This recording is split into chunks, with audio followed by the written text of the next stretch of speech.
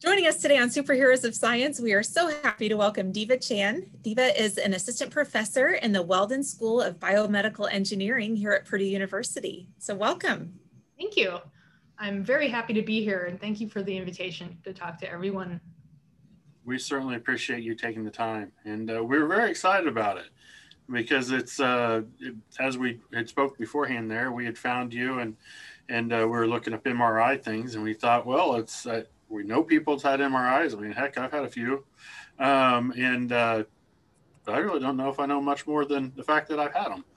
And so I thought we thought this would be a really good thing to just kind of educate everybody and let people know a little bit more. But it seems like when Sarah introduced you as biomedical engineering, the School of Biomedical Engineering, there's it's like you couldn't decide on just engineering or just medical or just bio. You just had to do it all. Yeah. Well, actually, it turns out that when I started my undergraduate studies, I was initially gunning for pre-med. And then I realized, I was an engineering major at the time, and I really enjoyed working with my hands and actually designing things and working out problems. And these were things that I thought I could better approach as an engineer rather than, maybe a doctor in private practice. And so I ended up going that direction, doing research and, making new devices in order to get my research done, which gave me the hands-on part of it. And then also doing research on the biomedicine side, where, hopefully the things that we discover in my laboratory will eventually be able to help patients down the line. Or at least give us a better understanding of how the human body works, right? Because it's such an intricate machine, and that's sort of, as a bioengineer, I guess the part of the human body that you can sort of see as this beautiful machine is really fascinating to me. I like that. That's really cool, and it's just amazing. I mean, we don't even think about that sometimes. The fact that you have to understand medicine, you have to understand the body, and you have to understand engineering to be able to make these things that helps us. Right. I was just thinking you kind of have like the best of all those fields. Like you started thinking maybe pre-med, and then you think, well, I can do this too, and I like designing things, and it's like the best of all the worlds. Yeah, I feel like I really found a home in biomedical engineering because it lets me do a lot of the things that I like to do, and it still lets me challenge myself because there are so many unknowns. Every day is interesting. We're finding new things, and we're finding new obstacles to finding out those new things.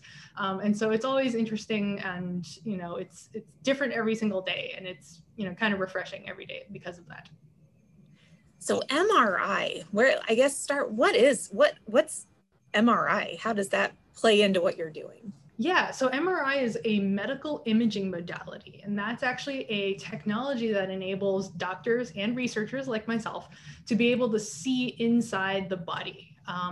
And Purdue is actually very, very well established in terms of MRI technology because we have multiple MRI scanners on campus for research use. And so most places you have an MRI that you have to use at a hospital, and researchers on the university campus have to sneak in after hours in order to be able to use it.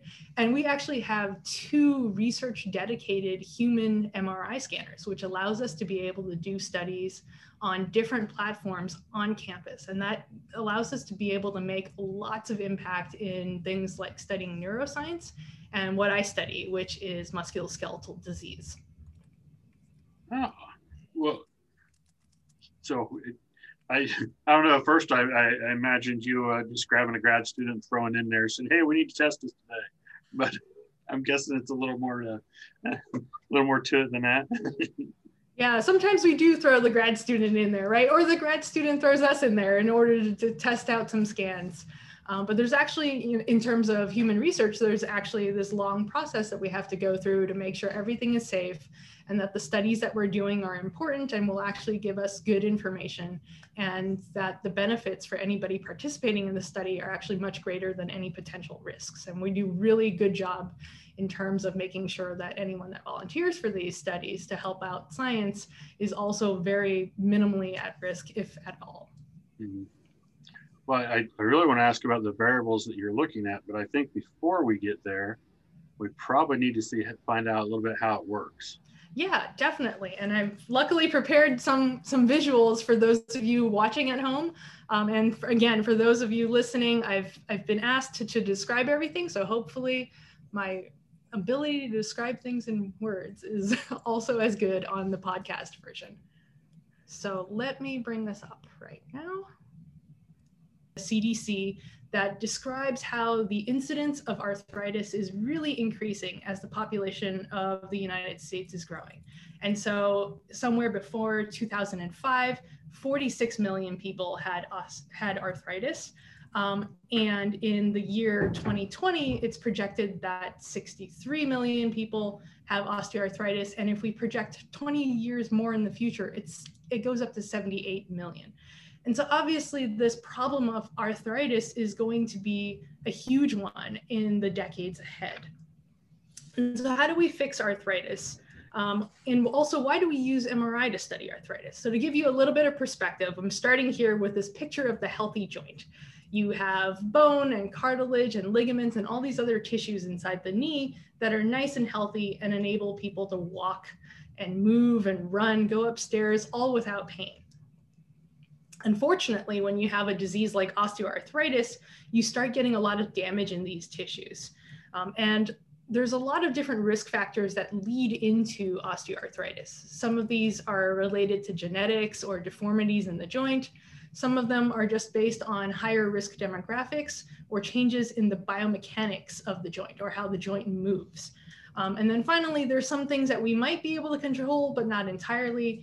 And these include obesity, overuse of the joint, as well as any joint injuries. And my lab really focuses in on the joint injury, because when you have a joint injury, you kind of know a single time point where you might be predisposing yourself to getting osteoarthritis. And so what we want to know is, how do we understand these early changes in osteoarthritis, or OA? And also, can we go back? And one of the tools that we use to understand these early changes in in osteoarthritis is MRI, which is magnetic resonance imaging. And so now we get to the fun part where I talk about what MRI actually is and try to explain to you how a little bit of it works. So what is MRI? Here I show just one of the scanners that we actually have on campus that's available for research, and it fits a human. And you can sort of see, let me turn on, I'll start this slide over again once I figure out how to get this pointer to work. There we go. Okay. And so what is MRI exactly?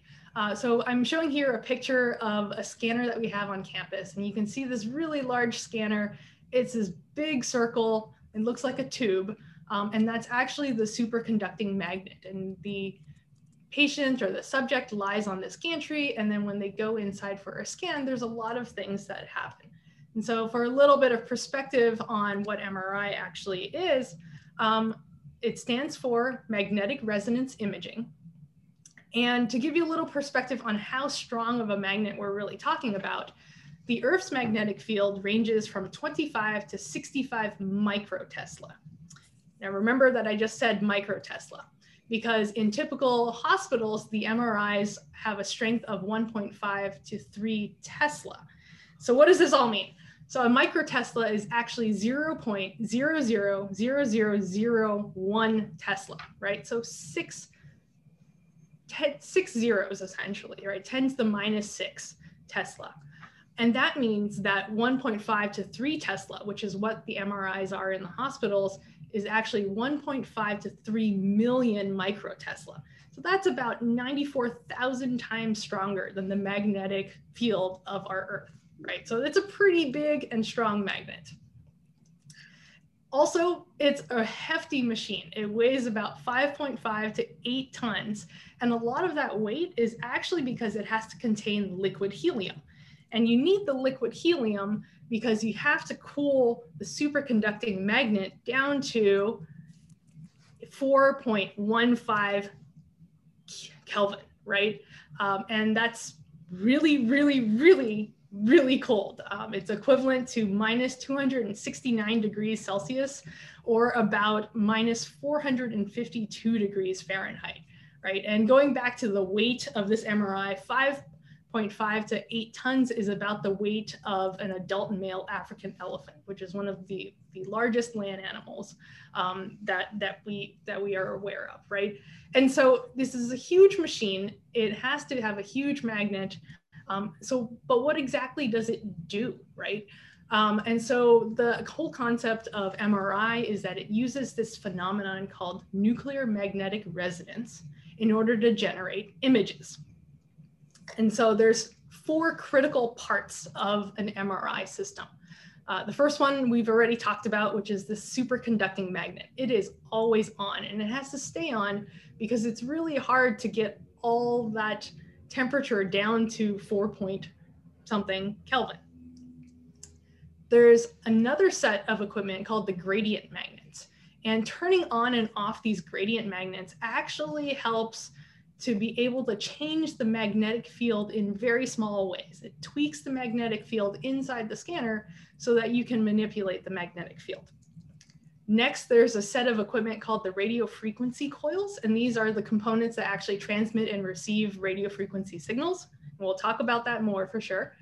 And then lastly, of course, everything involves computers, right? So there's a computer that interprets the signal that comes out of the MRI system and uses that to generate images. And so all of this is done, obviously, in a patient or a tissue or something like that. And so let's talk a little bit more about how MRI works, right? And so this is a picture of me before MRI. And this is a picture of me after MRI, right? And so on the right, we actually see an MRI of my brain. And you know, it's just the standard anatomic image, and it allows you to be able to visualize some of the morphology of the tissues. So the shape of these tissues inside my body. And so there's this entire field of research that actually goes into how to optimize the best image for the different kinds of tissues that you're interested in. And we're not really going to go into that today, but I do want to explain a little bit about the so-called classic model of understanding how MRI signals are generated. And so in order to do that, we're going to focus on a super, super tiny part of my brain or any tissue that is made up of just a handful of molecules, right? And so it makes up less than a pixel in this image that we see on the right, but it's a good way to visualize what's going on. And so inside this tissue, we have this tiny area that's filled with a lot of molecules. And these molecules are made up of different nuclei, right? And so different elements make up different molecules. And the element that MRIs in most hospitals use the most is hydrogen. So it actually looks for the protons in all of these different molecules. And so these protons or hydrogen nuclei are really abundant in our body, right? And so what I'm showing here is just a graphic of different protons in a small area. And they have a lot of random alignment. They're just they're just nuclei floating around inside this tissue, and they're oriented in different directions when there's no magnetic field. And so when we put a magnetic field on, or we put a patient inside the MRI scanner, these protons feel this intense magnetic field that is 94,000 times that of the magnetic field of Earth, and they suddenly align, right? And so you'll see on this visual that the protons are mostly aligned in the direction of the magnetic field. And if you look very carefully, there's actually some protons that are not aligned. They're actually aligned in the direction of the magnetic field, but they're pointed in the opposite direction. And the ones that are pointed in the opposite direction have to try harder, essentially, to get to that place. And that means that they are high energy protons. And all the protons that are lined up with the magnetic field are these low energy protons. And of course, because they are low energy protons, you can actually do something to get them to a higher energy level. And that's how magnetic resonance imaging begins to be able to generate these signals. And so when we do that, we actually use the radio transmission, the radio frequency coil that we had. And so we turn this radio transmission on, and what that does is that it excites these protons that are in low energy levels, and it actually flips them a certain amount with respect to that main magnetic field. And so now on this screen, what we see is that all these low energy protons that used to be aligned with the main magnetic field are now misaligned with that main magnetic field. And so they're off kilter essentially. And so when this RF pulse gets turned on, this radio frequency pulse gets turned on, all these protons that used to be low energy now have a slightly higher energy level, and they're tipped away from that main magnetic field. And so what happens next is that you then turn that radio transmission off. All of these protons are still lined up a kilter from the main magnetic field, but now they want to realign. And so what happens is that you have this signal that's generated when these protons move back into place. And that's this process called induction. And in the technical speak, this produces a signal called the free induction decay. And that's a signal that's measured by those radio frequency coils that receive signal. And so this is what happens. The protons move back into alignment with the main magnetic field. They generate a signal, which is then recorded by our computer. And so what's interesting with how MRI works is that how quickly these protons relax or move back in alignment with the magnetic field actually tells us something about the proton's surroundings as well. And so a proton that's attached to a water molecule will relax in a very different way from something attached to a sugar molecule or a fat molecule. And that allows researchers and scientists and doctors to be able to distinguish between different types of protons as well with MRI. So that's another really cool feature of MRI. And so now that we've turned off the radio frequency, we've had that signal induction, we go back to this main magnetic field. And so all these protons line back up with the magnetic field. And at this point, we're thinking, okay, well, if there's only a certain number of protons on the screen, right, in our bodies, why do we even need 1.5 Tesla versus 3 Tesla versus 10 plus Tesla, which is currently the strongest magnet that they have out there for human use? It's only available for research use, of course. It's not FDA approved for hospitals yet. And the reason for that is actually because the more strong of a magnetic field you have, the more nuclei you have that align with the magnetic field instead of against the magnetic field. And as we saw, the more that you have aligned to the magnetic field in that low energy state means that you have now more protons that you can excite and get signals from. So you actually get more signal coming from a stronger magnetic field. And so that's why the 3 Tesla is better in terms of giving you signal than the 1.5 Tesla. And there's this constant innovation in terms of trying to get stronger magnets into hospitals. And so finally, we said that all the signal goes to a computer, right? And so this computer takes this induction signal, which actually looks like what you see on the left here.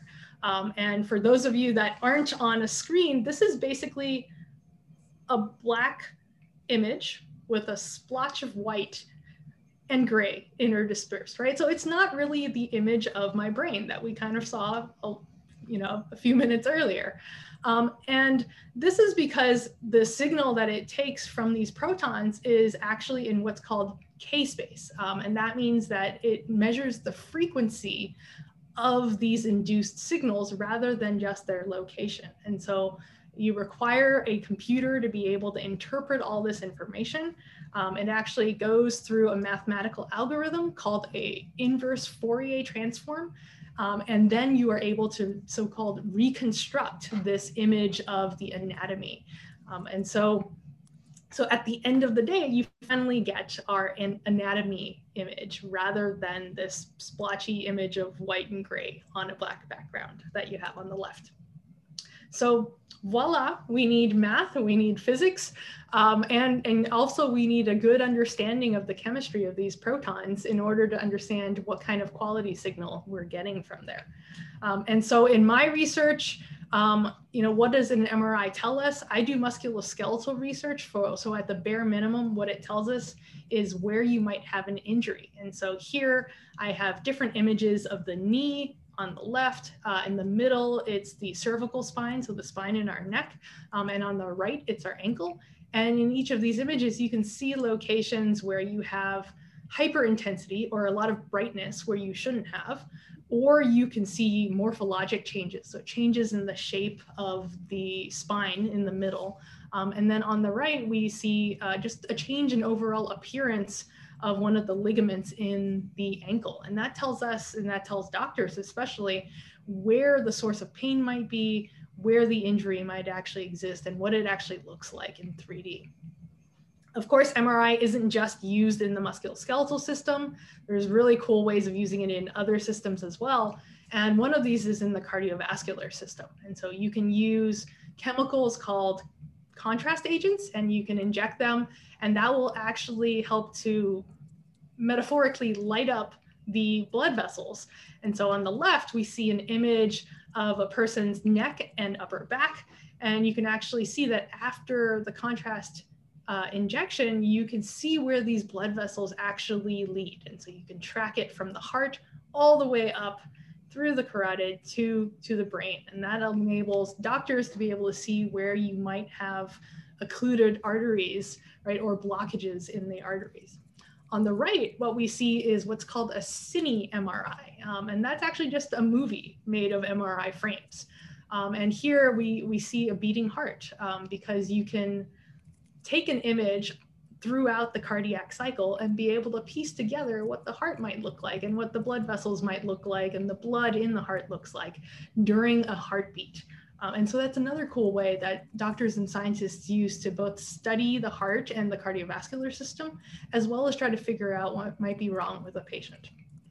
And finally, I did mention that there's tons of innovation consistently going on with MRI, and one of the more cool things that you can do with it is this technique called diffusion tensor imaging. Now, it's not only used in the brain, but in the brain, it gives you this unique feature where you can track where water molecules actually want to travel inside the brain.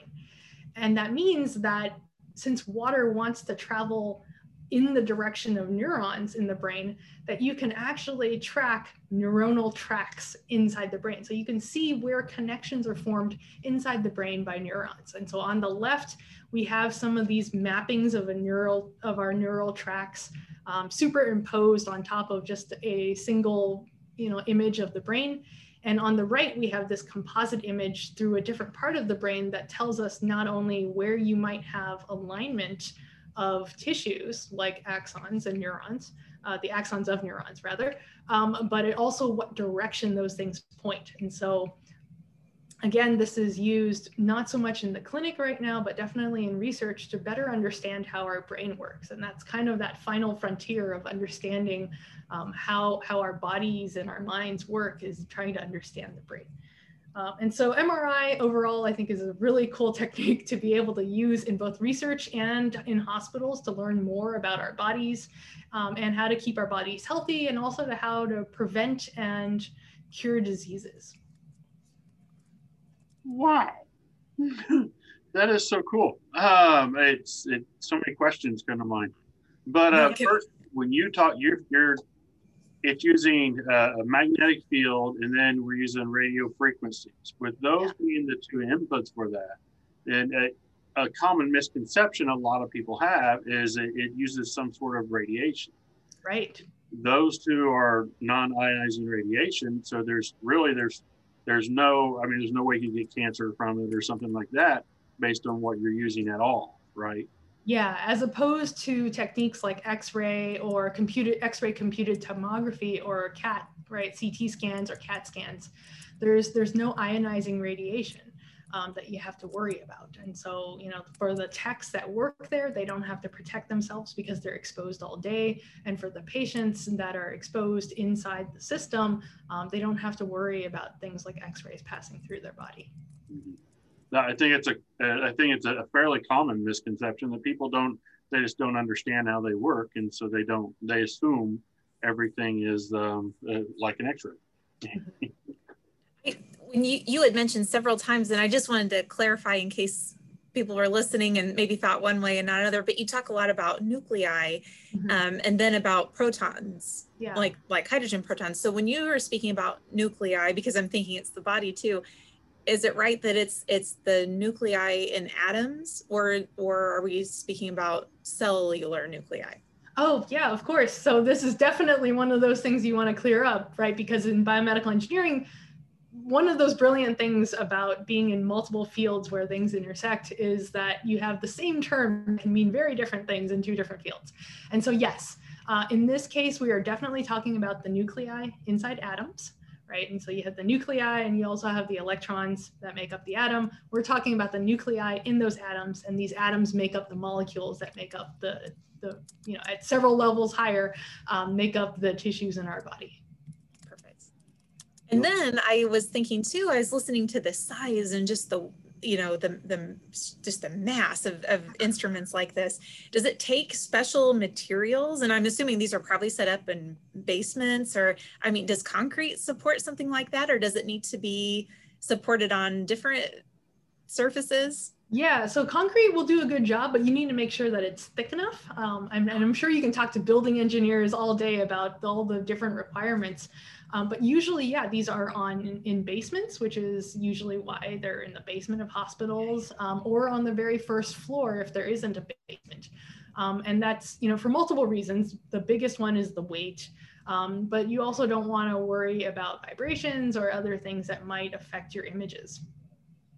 So that's a great point too. So then like vibrations outside of the machine, would it be sensitive to those? It's not necessarily too sensitive to things outside because it's such a huge machine, but vibrations that might be caused by the magnet could then affect other people as well, right? So if you're in a hospital and you have sensitive instruments that you might need for something else, you don't want this too close as well, because you have a strong magnetic field and that can affect other electrical equipment, right? So if you're in a hospital, they'll warn you if you have a pacemaker that you shouldn't get near it. You shouldn't get past what's this so-called 5 Gauss line. And that's where the magnetic field becomes too strong for, people that might have metal implants that are magnetic, or people that have pacemakers or rely on other electrical equipment. You definitely don't want to bring your cell phone anywhere near it. Oh. It'd be a bad day to leave that in your pocket, huh? Yeah. What about credit cards? Definitely take those out. Right. I tend to leave my wallet, my phone, everything that's metal, that's magnetic, that's on me. I tend to leave them outside in the scan room where the computer is before I go in with a patient or any kind of tissues that I want to scan in the room that houses the MRI scanner. Yeah. Wow. What's the distance for that drop off? So it actually differs depending on the strength of the magnet, right? And so the drop off isn't linear, which means you can't just draw a line and assume that the further away you are, the less it is proportionally. And so depending on the manufacturer and the magnet and its configuration, it can be very, very close, which is the case for some really high field research only magnets for scanning small animals like mice. Or it could require an entirely different room, like the MRI scanners that are often used in hospitals, because those are just much bigger magnets. That is so cool. I did not realize there was a radio frequency transmission in there for an offset, and then it would work off of inductance. I had not thought about that. I guess showing that graphic of how they align and then turning that on and having them misalign. I just love that. And I love talking about the difference between the low energy and the high energy nuclei, and how you try to, manipulate those low energy ones, and then you kind of give them a little boost with the radio frequency, right? And so and so what it does is just, it sort of just excites it to a level that it has its own energy now and wants to go back to this low energy state, and that causes that induction. Yeah, that is cool. That is cool. I wouldn't have thought of it. It's you see it, inductive chargers and stuff like that. I just didn't realize we were using it for so long. Yeah. How long has MRI been around about, do you know? Oh my gosh, definitely at least since the 50s, but it took a long time to really go from this idea that you could use nuclear magnetic resonance as as a method, to being able to use it in images, to being able to develop all these different ways of getting good images out of it. Now, and that brings up a question too that I had. As soon as I saw I think it was even the first slide you had where it said nuclear magnetic, what do we mean by nuclear in this case? Because when you say nuclear, I'm thinking like nuclear power plant, radiation and stuff like that. Right, you tend to think of radiation, and that's actually why they removed the word nuclear from nuclear magnetic resonance imaging, because that's what it was known as very early on. And, you know, obviously in the 50s and 60s, that was probably not the best name for a new medical technique to call anything nuclear. But the nuclear actually refers to these protons or other nuclei that you can excite. And so for all of nuclear magnetic resonance imaging, you can think of all these nuclei as tiny little magnets that move around inside this really big magnet, right? They either line up with or against, and then when they move and they move back, they induce that charge because it's a magnet moving inside another, moving inside a magnetic field. I like that. I like that explanation and stuff. Often things, it's sometimes certain words just immediately trigger people. And, you know, if you're talking about nuclear medicine, you're like, oh my gosh, they're radiating me. And I'm going to become, I don't know, the next Incredible Hulk. It's the gamma radiation or something. But no such luck on Incredible Hulk, and no radiation. Yeah, we haven't quite gotten there with gamma ray technology yet to get to Bruce Banner. Yeah, he was really ahead of his time, wasn't he? But okay, awesome. You're definitely the first first guest we've ever had that showed us an image of their brain. Yes, this is very exciting. Not too many people have an image of their own brain, I guess, to be fair. And it didn't look, I've never seen an MRI picture, but if you're watching the video, the picture did not look like how I thought an MRI. I don't know what I thought MRI would look like, but it just looked different than how I thought it would. I think I could see the parts are really well defined, and I guess I wasn't expecting that level of definition. And how is that the end product different than an X-ray? So there's a couple of things, right? So X-ray, it relies on X-rays just passing through the body. And so what you get is called a projection image, right? So it passes through, these X-rays pass through every single tissue along the way. And when you see that final image, it gives you a signal that's proportional to every single tissue that passes along the way. And so if you have this large thing that blocks X-rays, like a metal implant or even bone sometimes, then you can't see the soft tissues that are next to it. And that's where MRI really excels, is being able to see these soft tissues, because soft tissues have a lot of water, which means they have a lot of protons, and that means they have a lot of MRI signal. And so one of the ways that MRI is different from X-ray is just the fact that it produces the signal in a different way. And it also allows you to produce a volumetric image, right? And so instead of a projection, which just goes through all of the tissues and sort of flattens all these tissues into the same 2D image, you are able to go what's called slice by slice through the body. And so you can have different planes of imaging. So you can take an image at the very top of the head and go all the way down to the very bottom of the brainstem in order to look at the full brain and not just a 2D flattened out image of the brain. That is awesome. That is awesome. We appreciate you explaining like the reason or part of the reasons you're researching it now, being with like the arthritis and things. It's really kind of nice to know what people are doing. Now, when you're researching yourself, I realize I'm deviating a little bit from the MRI now. I'm going back to you, but when you do research, are you looking at, because you mentioned the arthritis that your group was working on and stuff, and are you also looking at how the technology itself works and making comments, suggestions, or questions about ways of changing an MRI type technology, or is it simply a tool that you're using for your research stuff? Yeah, so we actually do a little bit of both. Once a technique is developed, right, we don't discriminate between the techniques that we develop versus what everybody else uses if it can give us more information about a healthy or an arthritic joint. So we definitely do a lot of applications-based research.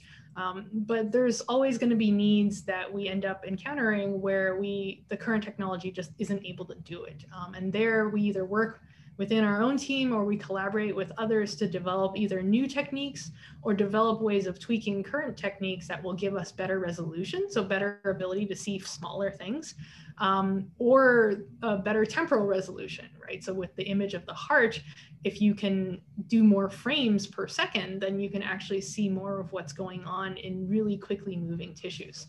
And so there's two different ways there. You can increase your resolution, but there's also different ways that you can tweak the contrast of the images or take advantage of the relaxation of these protons and actually do what's called relaxometry. And you're actually doing multiple images that let you know how the pixels in every part of your image, how they on average relax with respect to the magnetic field. And that map actually tells you how much tissue damage you might have in cartilage, for example.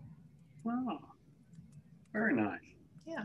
Well, thank you for your time. This has been very enlightening. And selfishly, I just really appreciated this because it's like it wasn't too long ago and I had an MRI because of an injury. And I remember being so curious about how does this thing actually work and what's happening there. And so selfishly, I really, really appreciate you taking your time. But professionally, we also obviously appreciate getting the word out and letting other people know how it works. And thank you. Yeah, absolutely. I really enjoyed just, talking about it. And I like to teach others about just how engineering works and different aspects of engineering. So thanks to both of you for giving me this chance to share our stuff.